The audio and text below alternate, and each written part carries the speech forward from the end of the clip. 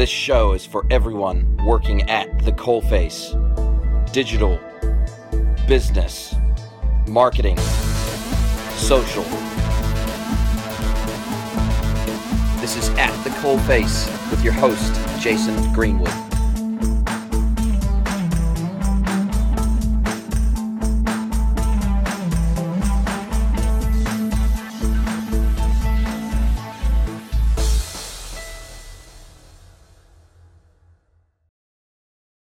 So my first day on the job at HealthPost, just on my way into the office now.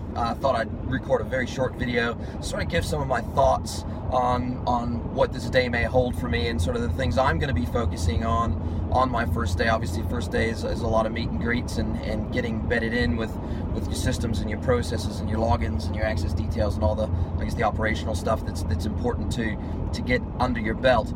But beyond that, I think some of the key things I'm going to be thinking of are the things that I know versus the things that I don't know and I'm going to need to know really to perform well in the role. And some of the things I do know are obviously some of the technology platforms that they're running, a lot of their key technology partners and suppliers and the leads within those businesses.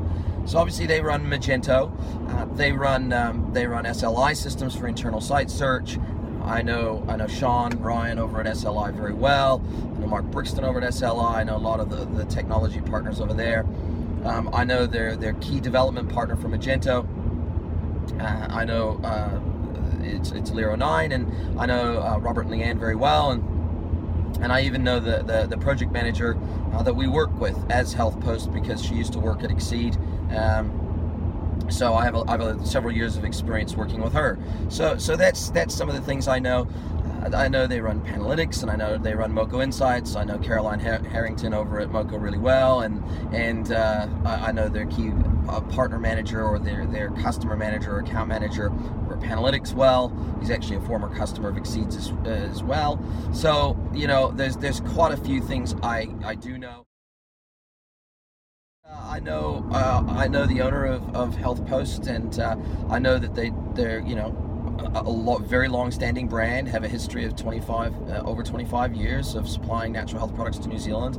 I'm a customer of theirs, so I've bought a lot of products through them down through the years, so I know a lot of what their sort of service delivery looks like, and it's fantastic. I know Abel, the CEO, very well, and so there's a lot I do know about the business, and a lot that attracted me to the business, and it's in an industry that I'm very passionate about because I'm very much into natural health myself, natural health approaches, natural health solutions, natural health products. So there's a lot that I do know. I know obviously they run AdWords and they do a certain amount of social as well, and so I know a lot about the markets that they're trying to go into and how they're trying to approach those markets, how they're trying to tell their brand story, and lots of other things. So there's a pretty good body, I guess, of information that I do know going in, but there's a tremendous amount that I don't know yet, and these are the kind of things that I'll be looking to cover off. It's more the personalities at play, it's more who does what and sort of how do they fit into that puzzle, with around 85 staff. 85 staff, I guess. It's not a small company. It's a medium-sized, mid-sized company, and seeing how the dynamics of those personalities play out.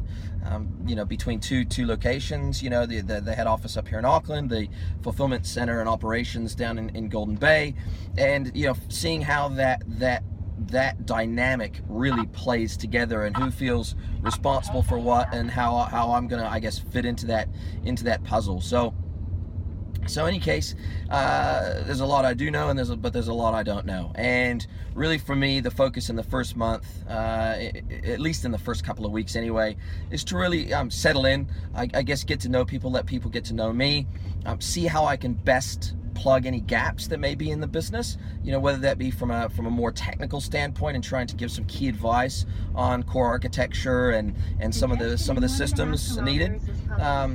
Sorry, that's Google Maps telling me where I need to get off here and fastest route. So So anyways, I'm really looking forward to getting stuck in and sharing some of, I guess, my experiences and lessons moving from agency side back to merchant side again. I've got a good broad range of experience that will hopefully be useful to other e-commerce managers and maybe aspiring digital people in the marketplace that are looking to grow their digital career, and really sort of seeing it from a bird's eye view, an insider's view of what it looks like to go from merchant side to agency side to merchant side again. So I had a pure play online business myself that I owned for nearly 8 years, and then sold that business off. So I very much know the merchant side very well. I've worked for several agencies now. In fact, I got my start in the industry working for a digital agency about 15 years ago. So, more than that, 16, 17 years ago.